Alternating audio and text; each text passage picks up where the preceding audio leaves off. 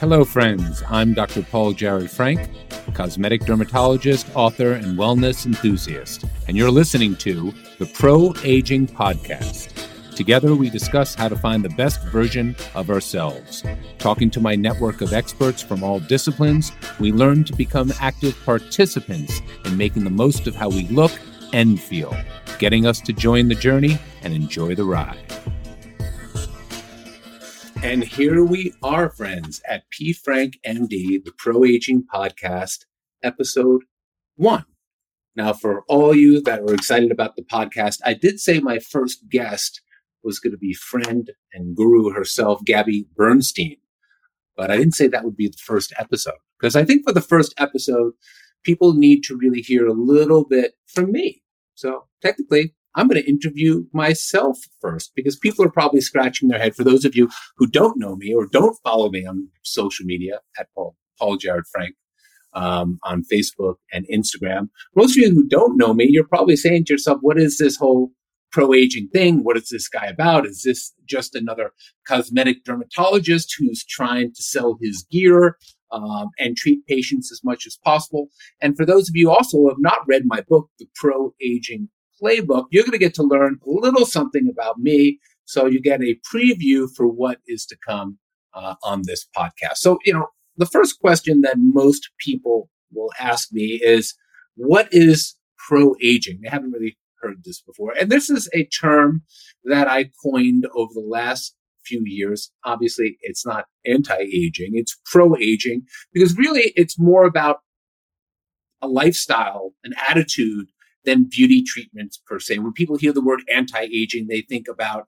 injections, creams, things that they're going to do to turn back the clock. And although part of pro-aging is doing things to look young, also a big part of it is how you feel, your attitude, your mojo, your outlook in life, and how you piece together and harness every aspect of your life to be the best version of you. Now, this isn't an easier process, and it takes a lot more than just injections.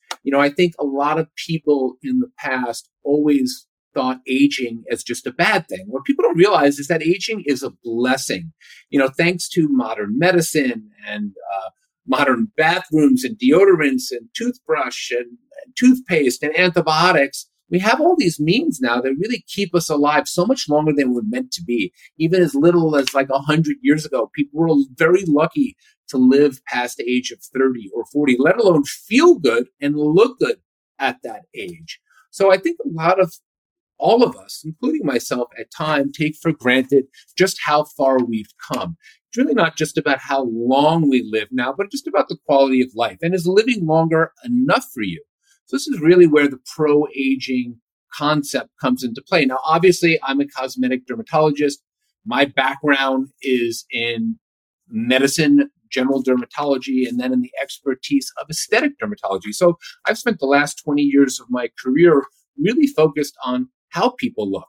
But I've learned a lot that how we look, or the subjective perception of how we look, has so much more to do with our chronological age, or what we look like objectively to other people. It's a subjective phenomenon, and so much of this has to do with what goes on between our ears. Longevity is not just about time. It's not just about looking young. It's about vitality. And so much about this podcast and the pro-aging lifestyle and the podcast itself is about finding your vitality. Now, understandably, I am a part of it. Beauty treatments, people have been listening to me in all my sources of media over the years to find out what are the best tricks to stay looking young. But it has a lot more to do with just looks. And, I think a lot of the changing concept of pro-aging came out of the fact that a lot of people used to think as focusing on how we look as a form of vanity or narcissism. And the fact of the matter is we've come a long way. It's, being vain does not mean narcissistic. Being vain actually is a reward for your own self-care. We all have our good hair days, whether you're considered someone who cares a lot about how they look, or you're just someone that, wants to have more of those good hair days. Not everybody has to be a narcissist about it. Now, we all have there's a huge spectrum of people on how much they focus on how they look. But like I said before, everyone has their good hair day. We are creatures that are visual, and we all use visual cues and feedback in our lives to affect the way we feel. And we're finding out that more and more. And the conversation is more open now. Beauty is no longer the elephant in the room. And it's not something just for old people like me. Okay. I think the younger generation, the millennial generation, the Gen Z people, these are people that are now looking at all forms of beauty as a form of grooming. It's part of now the conversational vernacular beauty, and no longer are beauty and wellness on opposite sides of the cafeteria.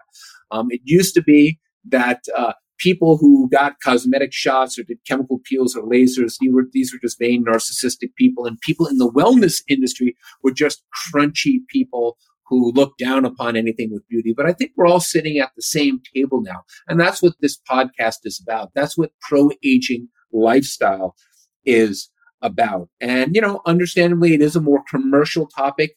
People are selling their own forms of snake oil in all forms of beauty and wellness. And really what I want to try and do with pro-aging is kind of cut through the bullshit. There's a lot of stuff out there. There's a lot of snake oil. And what I want to do is really just help people decipher, to sift through, and to find things that are going to make them feel good about themselves. And everyone's different in terms of what they feel good about themselves. I'm going to bring you all the experts. It's not just going to be doctors and beauticians and hairstylists and makeup artists. It's going to be skincare entrepreneurs. It's going to be musicians, artists, all the people that really contribute to how we look and how we feel. The next most common question I get is, where did I get this concept from? And some of the biggest things I've learned in the last 2 decades of practicing are not how well to inject, how to harness the new technologies. A lot of it has just been learning from people. Most of you who know a little bit about my bio and CV know that I actually went to medical school to become a psychiatrist. And I always joke, people say, well, why'd you go into dermatology? Well, I learned that Botox works better than Prozac. But all kidding aside, a lot of what I do every day is getting in between people's ears, their psychology. I always say you can't inject happiness, but there are things that we can do along with the beauty treatments to help people find happiness. And so much of a part of that has to do, other than with injections and lasers, how we live our lives, how we love, how we eat, how we exercise, how we meditate, how we find our peace. And I think that's very much part of the conversation with pro-aging. And it has to be part of the conversation for someone within my level of expertise, because I can't give people satisfaction in the way they look without opening them up to the conversation of what else they do outside of my office. So the conversation is there. Beauty is a part of wellness. And I think the good news is people are starting to recognize this. One of the greater advancements that we're seeing is just there are fewer stereotypes.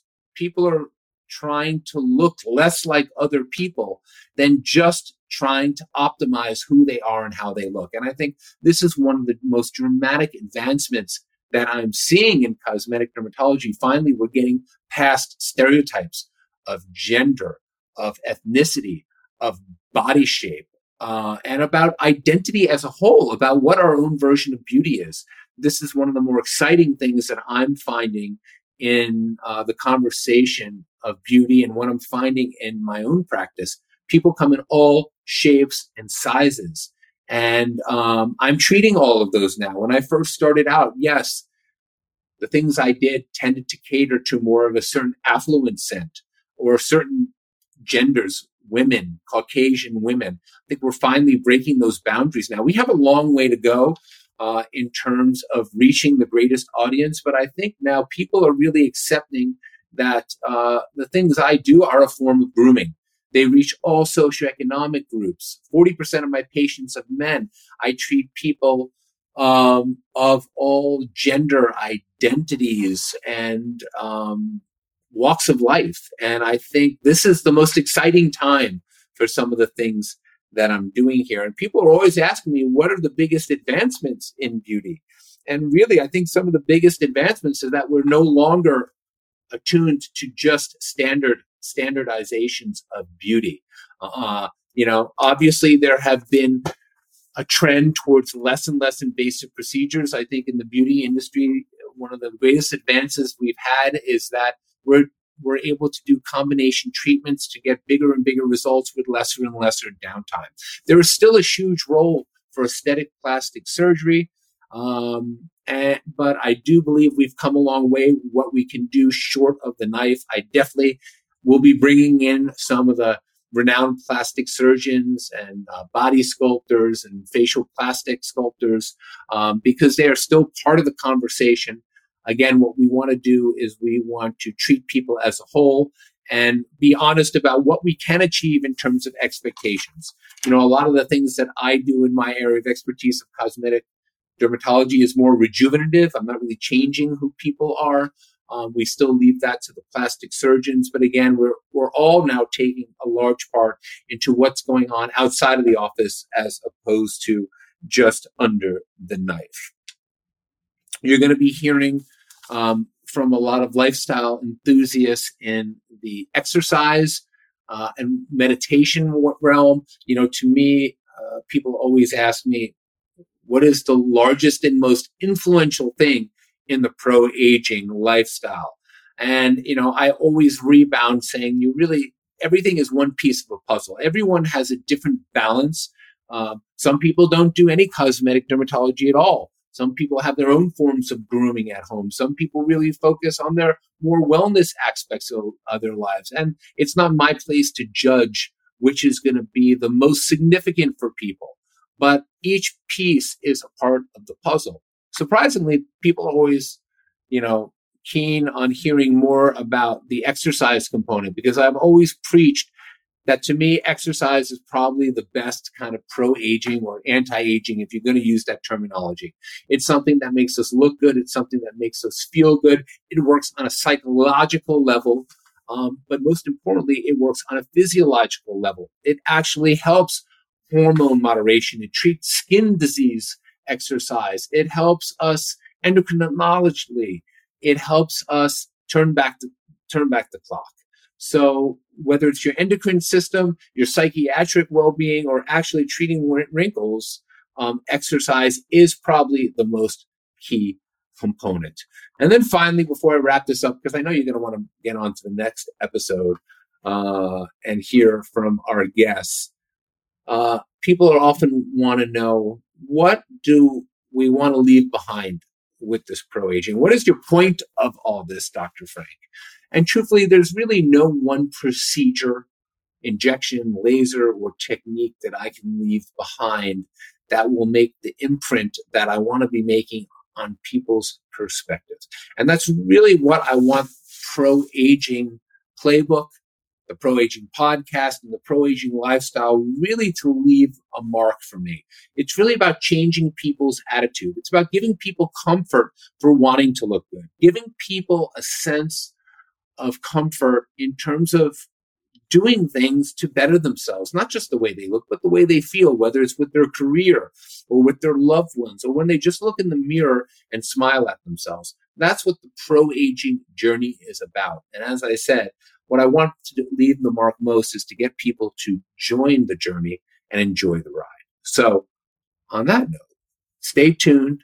I hope you do enjoy the ride and get ready for my first guest in episode 2, Pro-Aging Podcast. I'll see you next time.